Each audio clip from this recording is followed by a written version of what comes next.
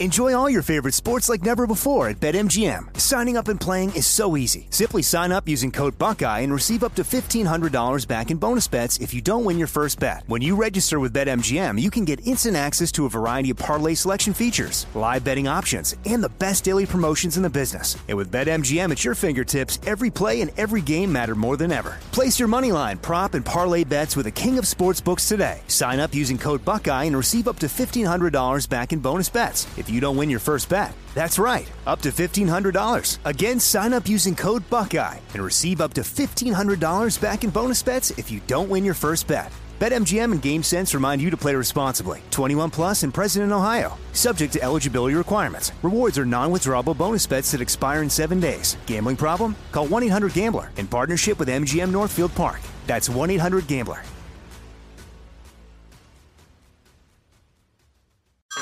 Hey everyone, it's Ted from Consumer Cellular, the guy in the orange sweater, and this is your wake-up call. If you're paying too much for wireless service, you don't have to keep having that nightmare. Consumer Cellular has the same fast, reliable coverage as the leading carriers for less. And for a limited time, new customers receive their second month free when they sign up and use promo code MONTHFREE by May 31st. So why keep spending more than you have to? Seriously, wake up and call 1-888-FREEDOM or visit consumercellular.com. Taxes, fees, and other third-party charges will apply. See website for additional details. I know you're paying attention to global events. Wars bubbling up everywhere. Countries are buying and hoarding mass amounts of gold. Why aren't you? It's time to pull the trigger with Oxford Gold Group and buy gold and silver. Nobody can predict the future, but we can't put our heads in the sand either. Call Oxford Gold Group right now and you may qualify for up to $10,000 in free precious metals. Call 833-995-GOLD. That's 833-995-GOLD. 833-995-GOLD. Hey, it's Danielle, Will, and Ryder from Pod Meets World. Thanks to our friends at Hyundai, we were able to record a very special episode for you guys at the one and only, wait for it, Boy Meets World House! Take a listen. Are there any moments or spots on any of the sets we worked on over the 7 years that you guys felt more at home, that were like your little spots on the set you like to hang out? I'm afraid it was the sink. Oh, really? Yes. Oh, yeah. You had to act by the sink a lot. Yeah. I was behind the counter. Yeah. Right. Doing business constantly. Uh-huh. Mom stuff. And disciplining you in Amazing. some way. This has been brought to you by the fully electric Hyundai Ioniq 5. New episode out now. You can listen wherever you get your podcasts. You know, your house smells. Don't get mad. Don't get mad. My house smells too. I'm not indicting you. I'm sure you keep a clean home, but just time means you're going to acquire smells, whether those are cooking smells that get in your paint and your carpet. Maybe they're animal smells. Maybe you're a smoker or someone else was. Just living creates smells. I didn't realize that my home had a smell to it until I got my first Eden Pure Thunderstorm, the greatest air purifier I've ever owned in my life. This thing, I had it plugged in for 2 hours. I came back in the room and my air smelled so clean. I now own 3 of them. I'm not making that up. This thing has absolutely changed me. On top of what it's done for my allergies, go get one. Get 2. Be like me and get 3. Go to EdenPureDeals.com. Make sure you use the promo code Jesse. That gets you $10 off and free shipping. EdenPureDeals.com, promo code Jesse.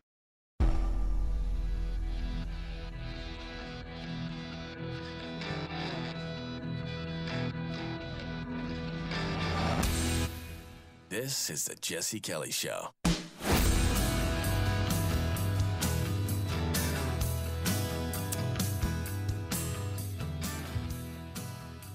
You're walking through a clearing and you come across this sound. It sounds like a man moaning. And you walk up to him and he raises a hand up to you and begs you for help. And you can clearly see that he's wounded and wounded badly. Do you think you have what it takes? Do you think you have it inside of you, whether you consider this good or bad? Most people probably consider it bad, to walk up to that man and shove a bayonet into his stomach? Do you think that's something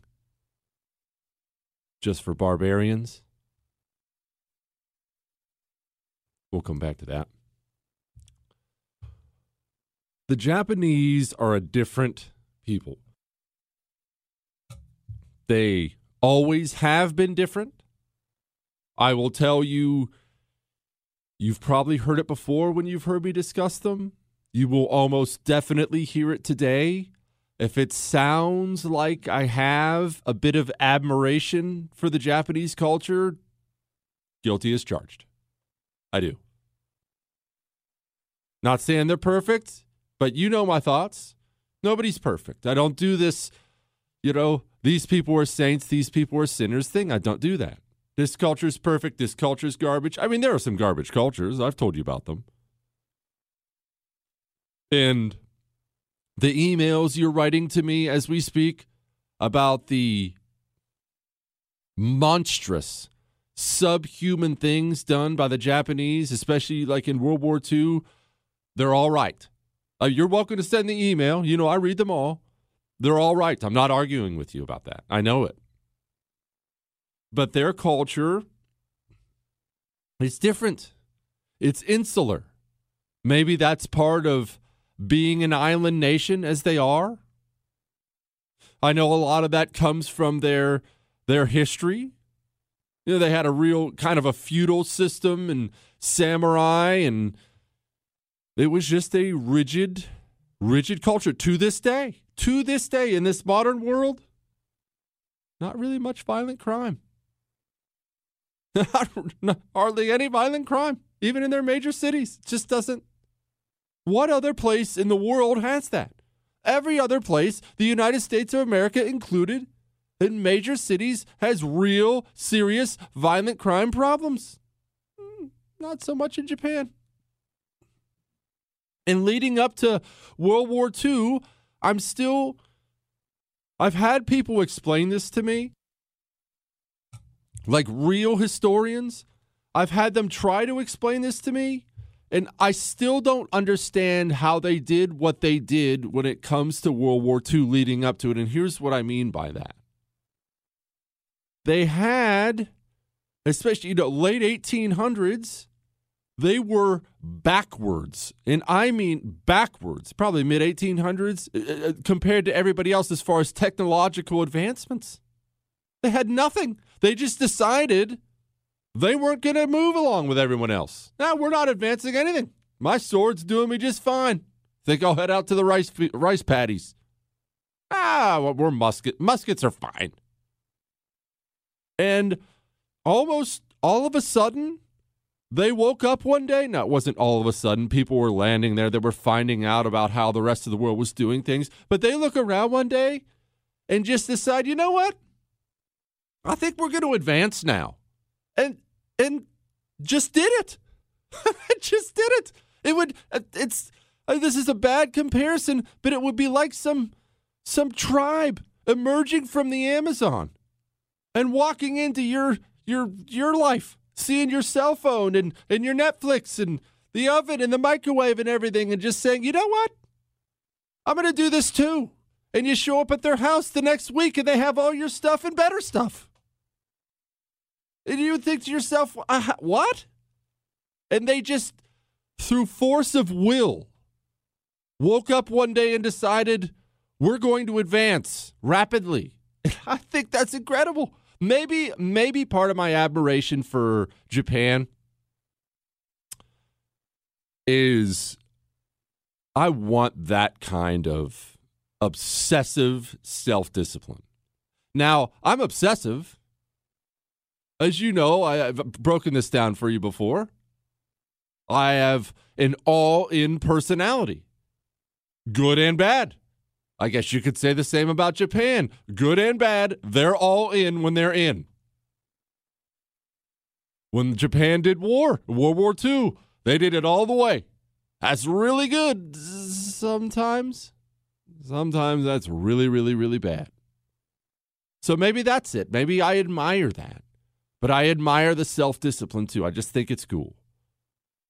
Now, Japan gets its stuff together. They go from being a backwards country to a really, top-of-the-line country. They get involved in World War I. on our side, then and not that involved. Let me clarify here. They're not in the trenches on the Western Front. They get kind of involved, do a little of this, little of that. They're helping. They're fine. And then at the end, when we were divvying up everything and deciding who got what, because certainly Germany deserved to get screwed, Japan got left out. And some of that, and you're going to hear me talk about this a lot today, as you always hear me talk about, some of that was racism. Now, I do not do what every single other person, especially on the right, does, and people do it on the left does, about racism. This is racism. That's racist. Oh, everybody's racist. When I say it was racism, that's because it was, and Japan was more racist than anybody else. Japan was terrible, too. They thought they were superior to the Chinese. They thought they were superior to us. Caucasians thought they were superior to the Japanese. That is, again, the history of the world. You're all out there trying to fight racism every day when that is human nature. Fight it in yourself. Don't worry about other people. It's always going to be around, I promise you. But they did think of the Japanese as lesser and lower, so they had a little axe to grind. And Japan starts building up this military machine. And then they decide, I mean, we all think that World War II started December 7th, 1941 when the Japanese bombed Pearl Harbor, you know? Or if you want to backtrack a little more, well, it started when Hitler invaded Poland. It really started when the Japanese invaded China, which is a weird deal. I'm not going into it today because it's not what today's about, but Japan just kind of started moving into China and then started moving their military into China and then just started shooting people in China. And soon Japan decided, I like this part of China. We're going to stay. This is ours now. And this was before Hitler ever invaded Poland. But America starts to get involved, meaning we're cutting Japan off from valuable supplies they don't have on their island. They had no oil. The world was running on oil. Japan had, to its credit, again, built up an elite navy by this point, and it ran on oil. So they're taking over other islands, and now they're mad at the United States of America. In America, under FDR, we are starting to level at them some very, very, very significant threats. It should be noted, pay attention, because it's happening as we speak. Other parts of the world joined us in leveling those very serious threats at Japan. Stop what you're doing. Get out of China. Stop that. Okay, you're cut off. All right, I'm going to ask my buddy to cut you off too if you don't. Okay, you're all right. Now my buddy's going to cut you off too. And tensions are growing. And you have people who aren't going to lay down. And we're not going to lay down. And now you got a problem. Hang on.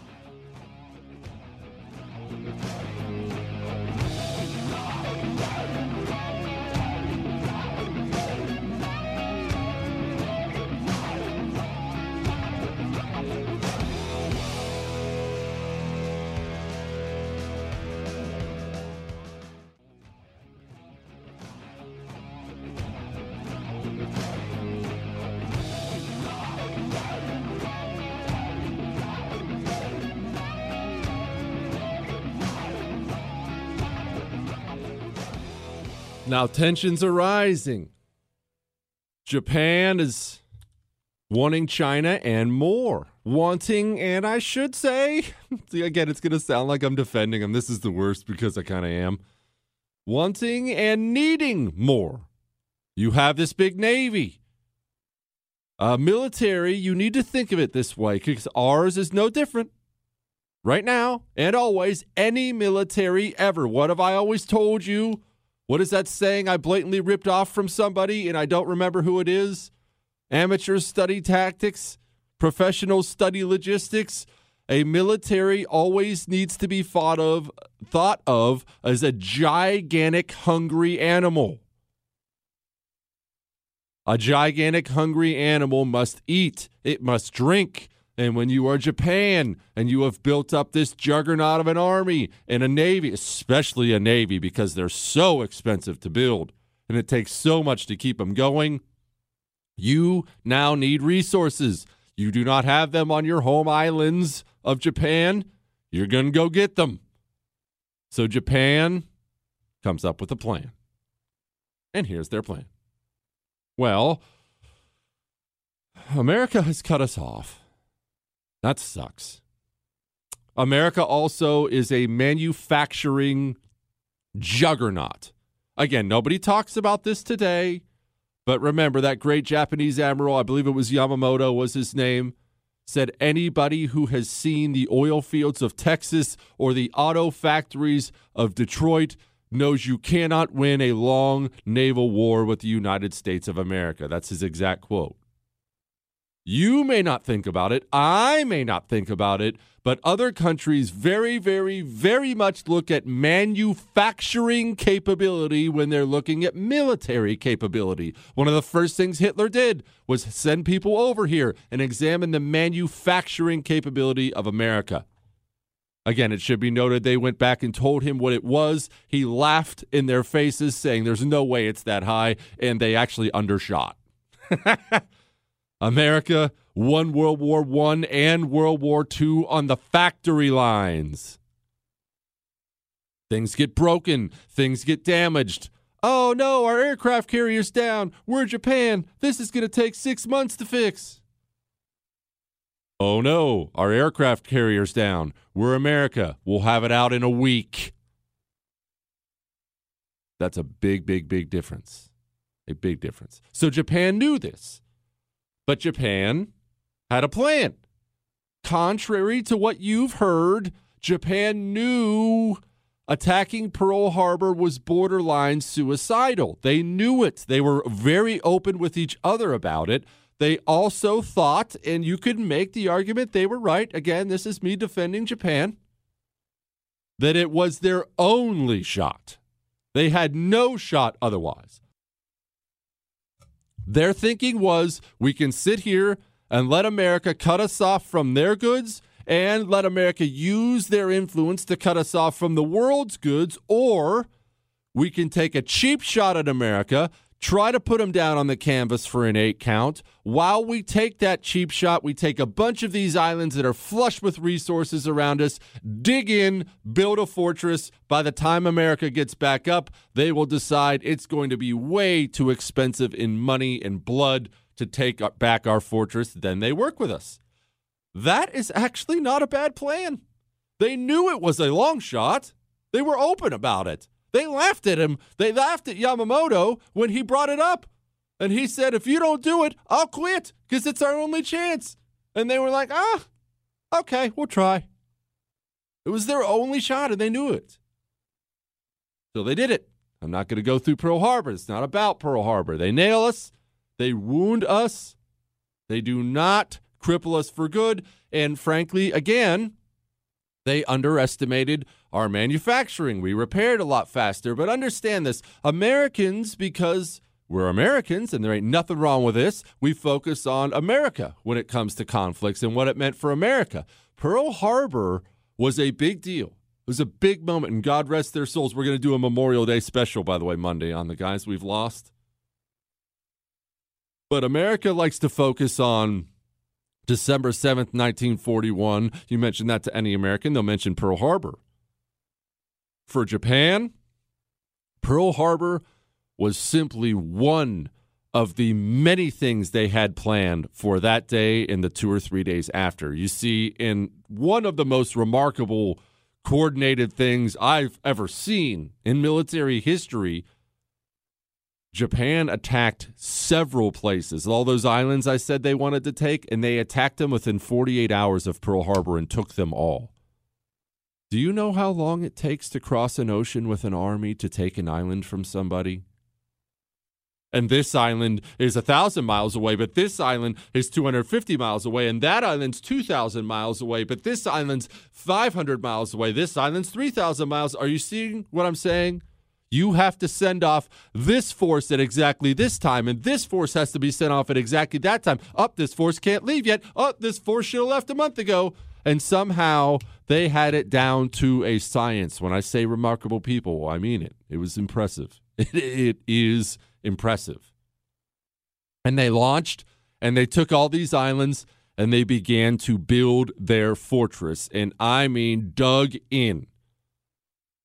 They were shipping workers, construction workers, engineers, and concrete into these islands like you cannot possibly imagine, creating the island fortresses you know today when you think about the Marine and Army island hopping campaign through the Pacific. As much as it absolutely wounds me to give credit to the Army for any of that, yes, they were heavily involved in that as well. It's thought of as a Marine Corps thing, and yeah, the Marines were the tip of that spear. The Army was there fighting beside us a lot.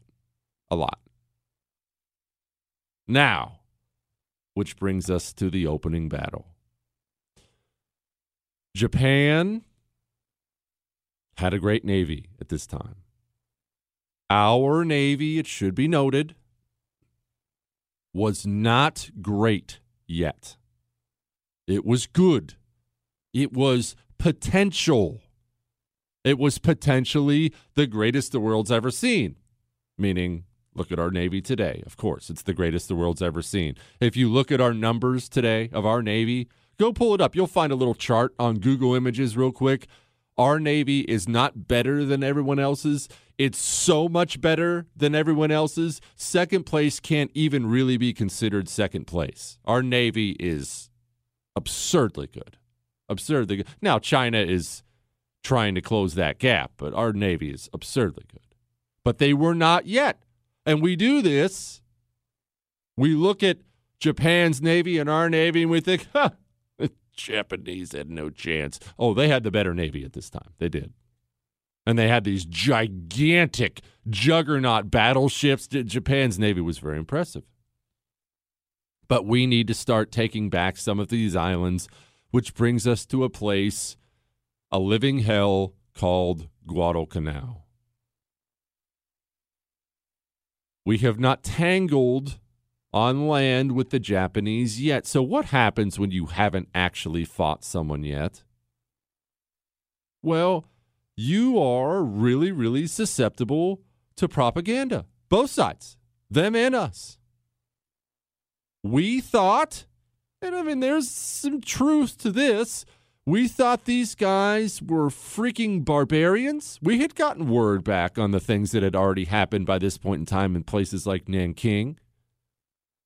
Rape and human atrocities and torture. And there was, I mean, you can go read the books about it in Marine Corps boot camp and Marine Corps training. You'd have drill instructors talking about how the Japanese can survive for 3,000 years on a piece of beef jerky. And all. I mean, it's obviously stuff that's not true, but it's kind of true. Hang on.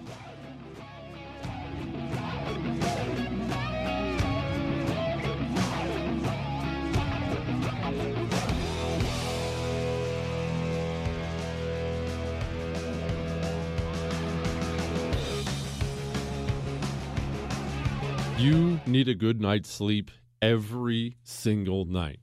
And I know that cycle you're in because I've been in it, where you don't sleep one night, and it sucks. And then you don't sleep two nights, and it sucks. And maybe the third night, sometimes you're so exhausted, you actually pass out and get 6 or 7 hours, and you wake up and you think, man, I feel a lot better. This schedule is going to work for me. Buddy, it's not going to work for you. Long term, it is terrible for your health. It's terrible for your mental performance, your physical performance. You need to sleep. Go get an ebb sleep. It's a wearable device, not pills, a wearable device that calms your thoughts and puts you to sleep. Go to tryebb.com/Jesse. That's tryebb.com/Jesse and use the promo code Jesse. Get you $25 off. Go start sleeping today.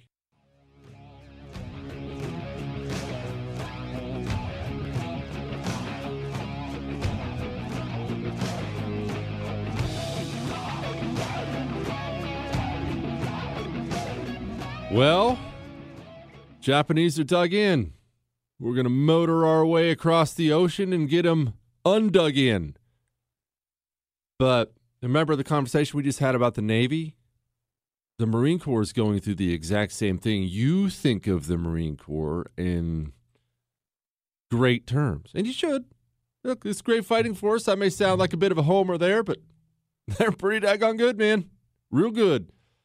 But at this time, at the beginning of World War II, they're not that yet. They have the right mentality. They have that same aggressive Marine Corps mentality you know and love. They do. But there aren't that many of them. We're talking under 100,000. Granted, by the end of the war, there's 500,000. By now, there aren't that many of them. There just aren't. So you got to get some Marines. You have to figure out how you're even going to land on these islands, because the plan is to land on the islands. That sounds easy, right? Well, hop on one of those thingies. The tank-looking thingies where you get on them and then they drive into the water and they drive onto the beach. Yeah, that sounds good now. That didn't exist then. You got to invent one. You got to figure out, okay, this is difficult. And then and now and always understand this. Landing a fighting force from the ocean onto land, amphibious operations they're called, is very, very, very difficult. It just is very difficult. The ocean is unforgiving. It's not just a smooth lake you putter across. You have to have something seaworthy. You have to have something seaworthy that's relatively bulletproof, gives you some kind of protection against something. Oh, and by the way, bulletproof means it needs armor. Armor means weight. Weight means it's going to sink lower in the water. Sinking lower in the water means you can't get by the coral reefs to get on the island. Are you seeing the problems? They're endless. The ocean is unpredictable. It provides no cover whatsoever. They're sitting there dug into the land, and this is back in bow and arrow age, let alone guns and artillery. They're dug in. They've got their sights already zeroed in on certain parts in the water. You are coming from the ocean. There's no cover whatsoever. Amphibious operations, landings from an ocean onto the land in assault are very, very, very difficult. It just creates a tactical nightmare. And the Marine Corps has to figure out how to do this, and figure out how to do this to dislodge a dug-in, capable foe. And remember, we thought the Japanese were crazy barbarians, which they kind of were. The Japanese, however, and this is going to be a big part of our story, well, they, were believing a lot of their own press because, let's be honest, they've been kicking the crap out of everyone for some time now. These places they were taking, yeah, they were taking some losses, but they were the far superior fighting force. And wouldn't that have an impact on you? If you were some kind of fighter of some kind? A boxer, a warrior, whatever you're doing, and you've spent years now beating the daylights out of everybody you face and hardly ever getting a bloody nose, wouldn't that creep into your psyche of, these guys are pillow soft? Clearly I'm superior. And remember, there was a racist thing there, too. Look, it wasn't just us calling them Japs and Nips and everything else, the derogatory names they used for the Japanese. They hated us, too, and they thought we were an inferior race. They thought the Chinese were an inferior race. They did.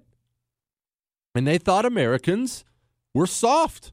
Very, very soft. They thought we were soft and privileged and just were going to be no match for them at all. So we need to learn how to land on the islands, and we go to New Zealand to do training first, and then they decide, never mind, we're just going to go.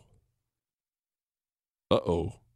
We haven't even trained first. They left New Zealand tried to do some training in the Fiji Islands. Then they left the Fiji Islands before getting the training done, and they were so disorganized and left so quickly, they accidentally left Marines behind in the Fiji Islands. Imagine that, standing there watching the boat sail away. I'm pretty sure we're supposed to be on those ships. That looks like all of our ships. And now we get to Guadalcanal. And now you have to land. And you think you were about ready to face the meat-eating barbarian super assassins. And you motor your way down, and the reason you're landing on Guadalcanal is there's an airfield. The Japanese have put an airfield there, and airfields were essentially everything in the island hopping campaign. This is the era. This is the only era you and I have ever known, but this is the era of the airplane. Of fighter planes, bomber planes, supply planes. Planes are your whole world. Everybody likes to talk about the aircraft carriers and battleships of World War II. It was the planes, man. The planes were the ones taking out ships. It was the planes. Planes were the ones resupplying. And we, if we were going to get a toehold, had to take this island. We land, and we discover this island is essentially every single crappy environment rolled up into one. You land, apparently the beaches are beautiful there. I've never been. And now you've got to contend with sand. You leave the sand, and you get into thick, disgusting jungle. All jungles are not the same. This jungle was disgusting. To this day, everybody talks about how bad it smelled.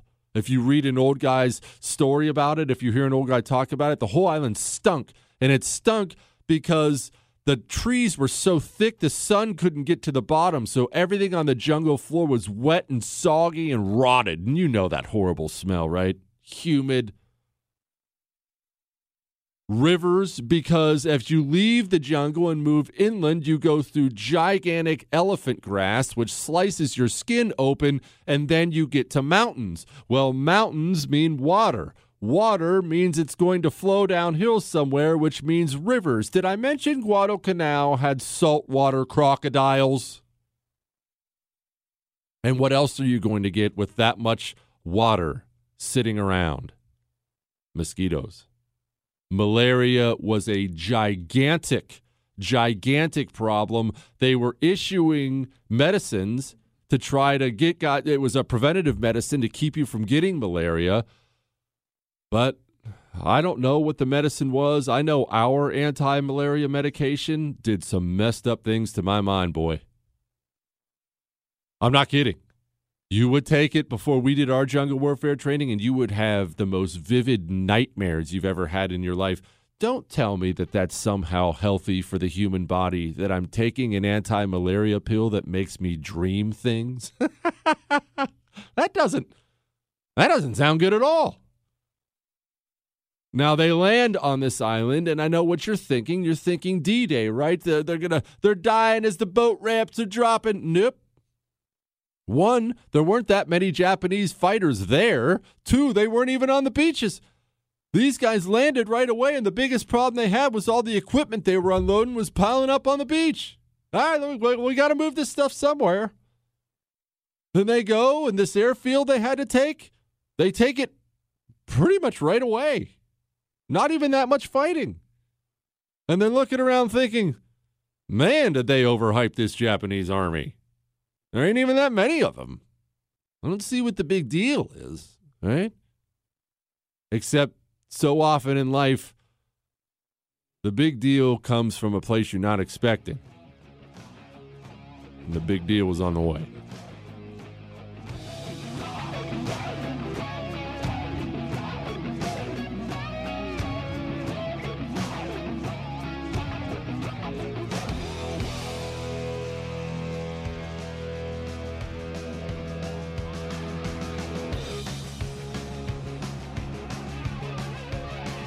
BoomerNaturals.com. That's the website you need.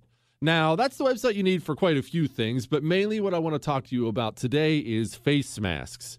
You and I both know whether you want to wear one or not, you're going to have to wear one at some point in time. Here's what I mean by that. employers are going to start requiring people to wear them in order to come back to work. We're already seeing this.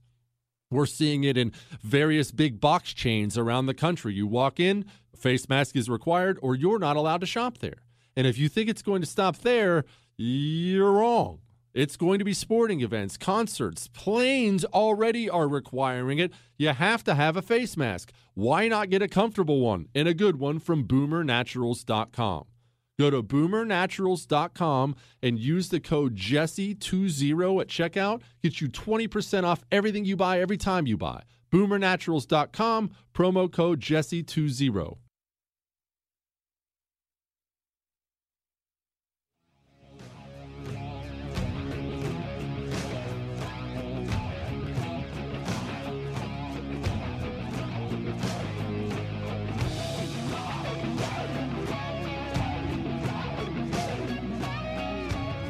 We land, we take the airfield, life is good, right? Well, no, because we still got a major problem. Remember, as of right now, their Navy's better than ours. Our Navy is green. They don't know what they're doing. Now, we also didn't have a big one yet. Obviously, we're not at that stage where we're churning out carriers and battleships and planes. This is early. And we know the aircraft carriers, the Navy we have, is precious and should be guarded preciously. And so people look at what I'm about to describe to you as something that, some kind of abandonment of the Marines. It really wasn't that. Strategically, it was the right move. Now, I've always been firmly on the side of the Marines because I was a Marine, and I can't imagine this feeling, but what happened was we landed the Marines on the island, and before we could even give them enough food and ammunition, started losing a little naval skirmish here, a naval skirmish there. Our Navy got slapped around so bad they actually had, a trial for it. Some guy killed himself, one of the captains. The Navy took off. Hey, we'd love to sit here and unload all our stuff. We'd love to give you all your food and ammo, but we can't risk our ships, man. We got to bug out. Good luck. Now, imagine this. If you're a young Marine, they're not superhuman. They're just people. You are not a seasoned veteran, most of them by this point in time.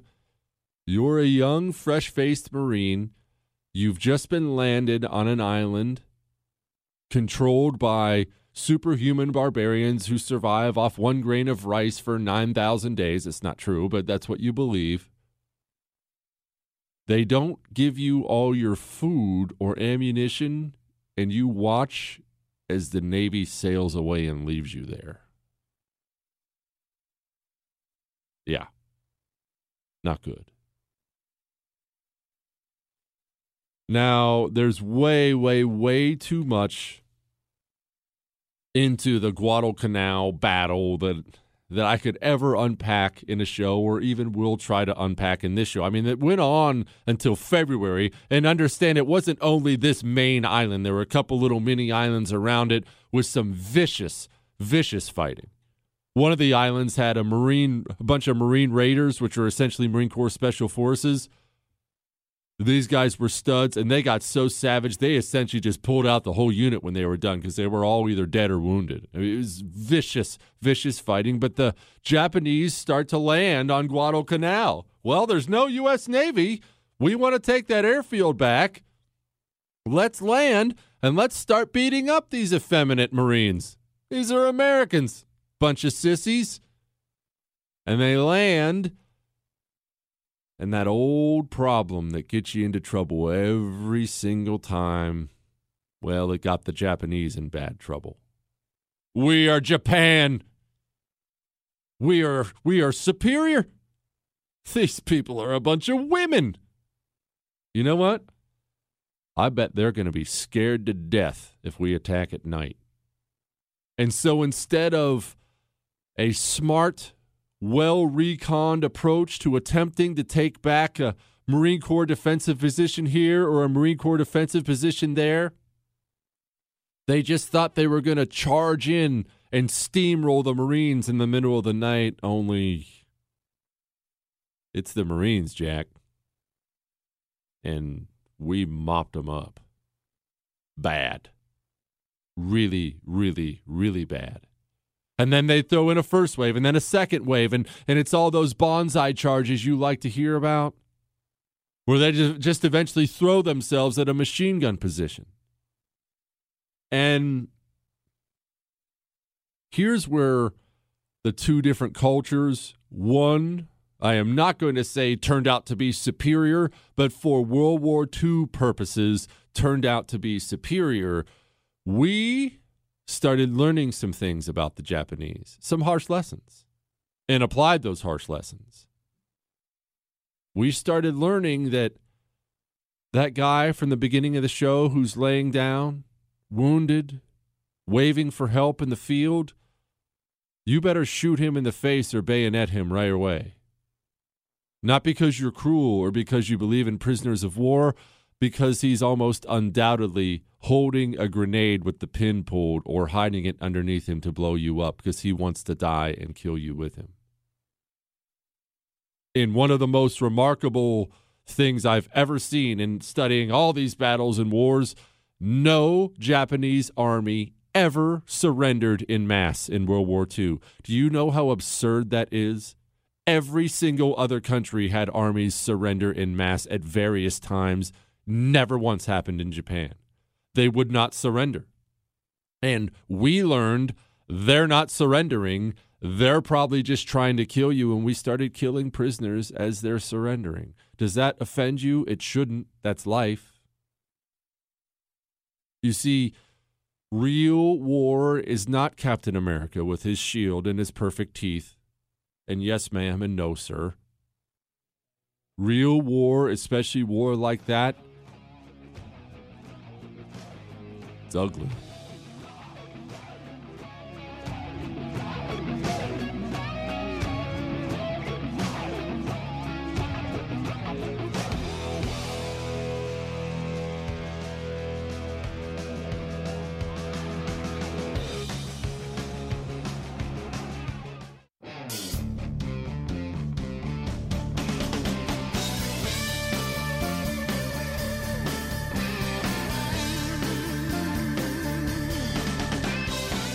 I remember watching an interview some years back with one of the Marine Raiders, and what had happened was they had come across some of our guys who had been captured by the Japanese. You had to send out 2 or 3 man parties to do different things. That's just the way combat works. We need you to go fix some wire here. We need you to go set up an observation post here.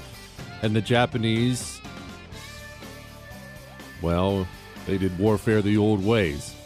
And torture was a part of that, and they found our guys in really, really, really bad shape, dead and did not die well. And it always struck me, this Marine Raider flat out said to the camera, I don't remember that we ever took a Japanese prisoner after that. Now, you know what he's saying. We don't like to think about it, right? These are our greatest generation, and they are, but what he's saying is we killed them all. Every single one of them. Shoot. In some units, even in the Italian campaign, it was simply a matter of policy. Not official, mind you, but it was simply a matter of policy. Because we didn't have too much pride like they did. We learned who they were, and we applied those lessons. Hang on a sec, we'll finish up.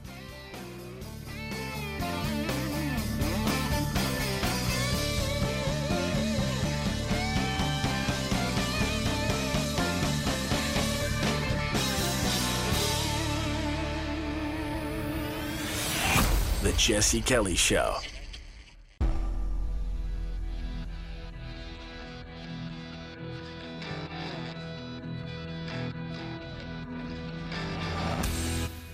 This is the Jesse Kelly Show.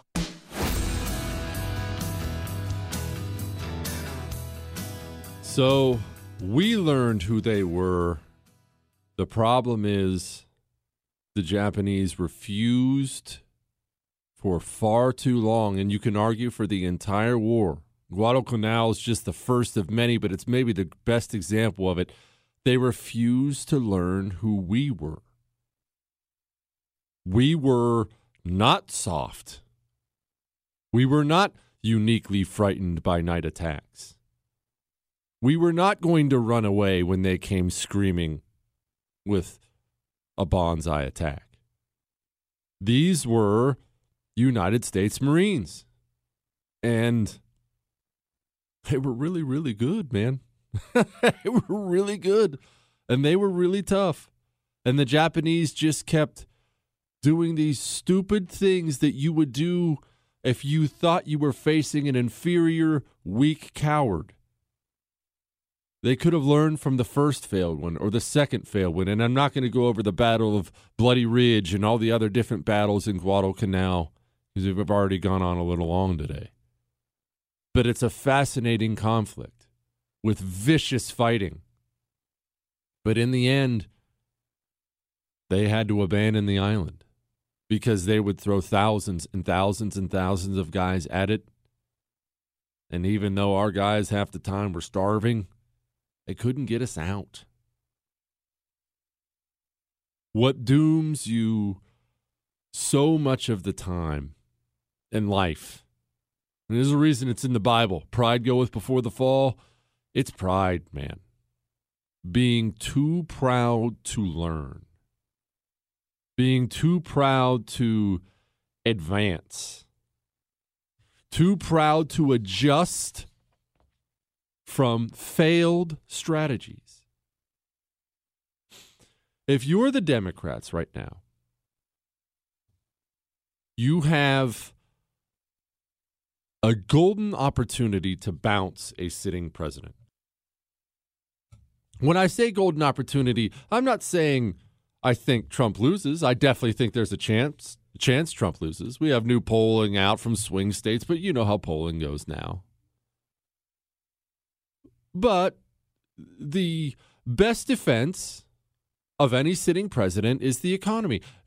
Sitting presidents get reelected about 75% of the time. Let's just understand something. In normal circumstances, it's very, very, very, very, very hard to bounce a sitting president. It's the power of the office. Everybody complains about the president. Everybody hates the head coach. I hate him. I hate him. I hate him. This is his fault, and that's his fault, and he sucks, and he sucks. But in the end, you know him, and you're still getting a paycheck, and yeah, all right, I'm going to vote for him. I just won't tell anybody. That's how it works, Republican or Democrat. People will vote for the devil they know. It's hard to bounce them. However, your best chance at bouncing a sitting president, unless you get a third-party candidate like the whole Ross Perot, Clinton, Bush thing, the best chance at bouncing a sitting president is a bad economy, period. It just is. All of a sudden, you're not getting a paycheck anymore? Guess what else matters to you politically? Nothing. I hope you've never been in this situation before, but I have been in this situation before where I don't have work. And when you don't have work, that is a feeling that I can't describe to you unless you've been there. When you're staring at a family and the bills are piling up and these bills are due and you have no money coming in and there's no money in the bank, brother, I don't want to hear about anything else. I don't want to hear about your foreign policy. I don't want to hear about social issues. I don't want to hear about anything else. Until I can feed my family, I don't want to hear about anything else. And as long as I am feeding my family, I'm pretty okay with it. That's part of your priority, right, in life. Just the way it is. So with an economy bad, you are ripe for takeover if you're a president, Democrat or Republican. So let's be honest. We have 40 million people unemployed, at least. It's actually 50 or 60. This is a great opportunity for Democrats to take over the presidency, period. It is.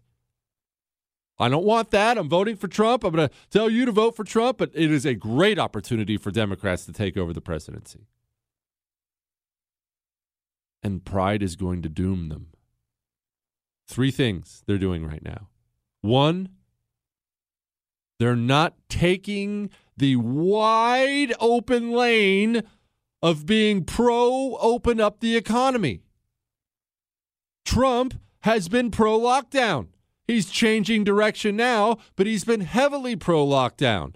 That is going to be a huge weakness come November if you have anybody willing to say this guy killed the economy by locking us down.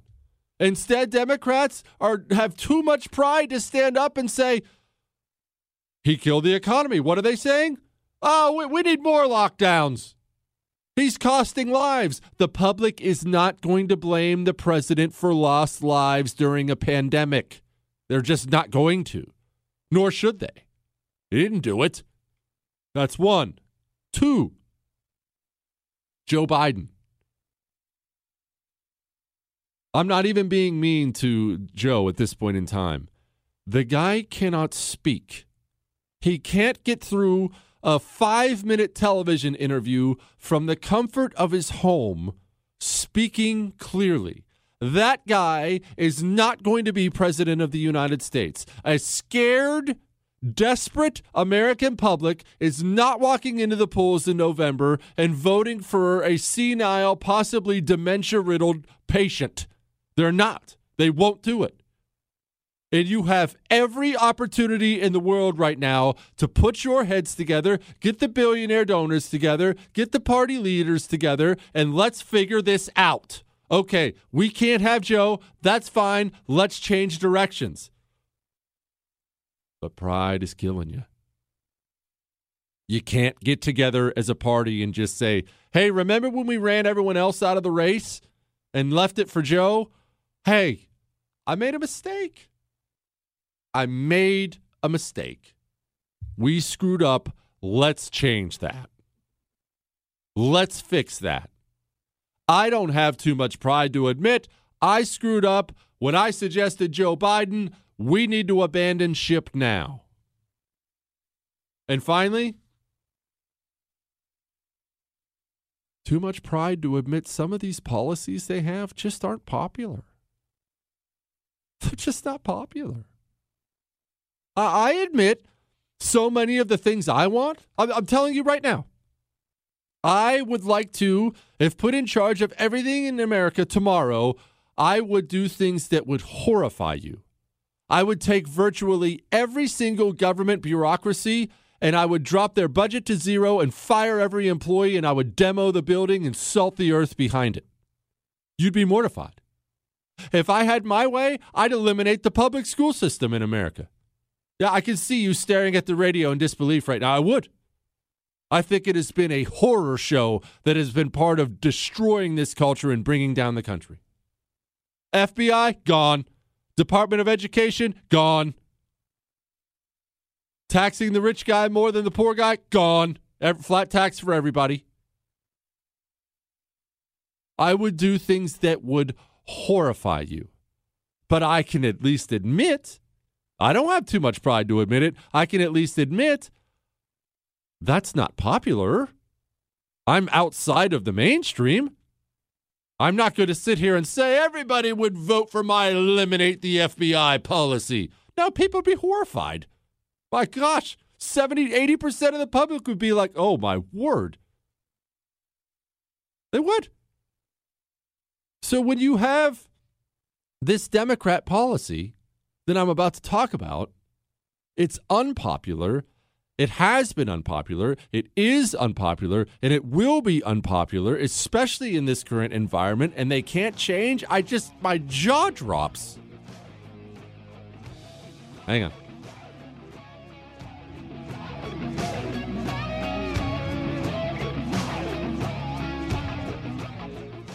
Newton Group Transfer.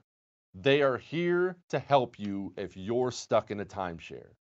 These stories from people who have these timeshares and can't get out of them, they're shocking. These timeshare companies, not all of them, but so many, they get their hooks into you and you can't give them up. You can't give them up. Or they'll do things like they charge you thousands of dollars. One girl, she got past her timeshare when her mother passed away. She gets past the timeshare, doesn't want the timeshare, doesn't use the timeshare. They tell her she can get out of it for $4,000. She has to come up with a $4,000 check. This is not right. It's unjust. And Newton Group Transfers is here to help you. If you are in a timeshare and want out or know someone who is, call 888-845-3773. That's 888-84-JESSE, or go to timesharejesse.com. Newton Group Transfer. They will help you out. If you love sports and true crime, then there's a new podcast from executive producer Dan Patrick and hosted by me, Jay Harris, that you won't want to miss. Playing Dirty: Sports Scandals. Each week, I'm squeezing the juiciest details from some of the biggest sports scandals ever. I'm talking Marcus Dixon, Olympic gymnastics, Cain Velasquez, salacious Super Bowl-level scandals. Join me on the dark side of sports by listening to Playing Dirty: Sports Scandals on the iHeartRadio app, Apple Podcasts, or wherever you get your podcasts.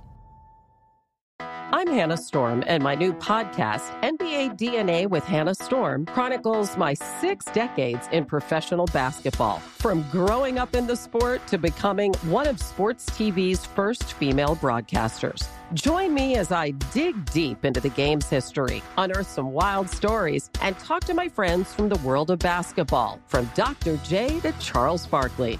It's been a wild ride, and now I get to take you with me. Listen to NBA DNA with Hannah Storm on the iHeartRadio app, Apple Podcasts, or wherever you get your podcasts. I'm Saleha Mohsen, and I've covered economic policy for years and reported on how it impacts people across the United States.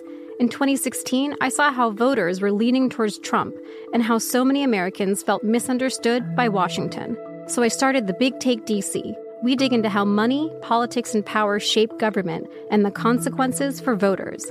With new episodes every Thursday, you can listen to The Big Take DC on the iHeartRadio app, Apple Podcasts, or wherever you get your podcasts. The Big Take from Bloomberg News brings you what's shaping the world's economies with the smartest and best-informed business reporters around the world.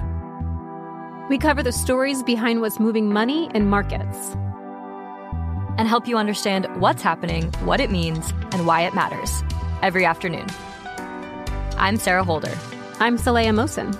And I'm David Gura. Listen to The Big Take on the iHeartRadio app, Apple Podcasts, or wherever you get your podcasts.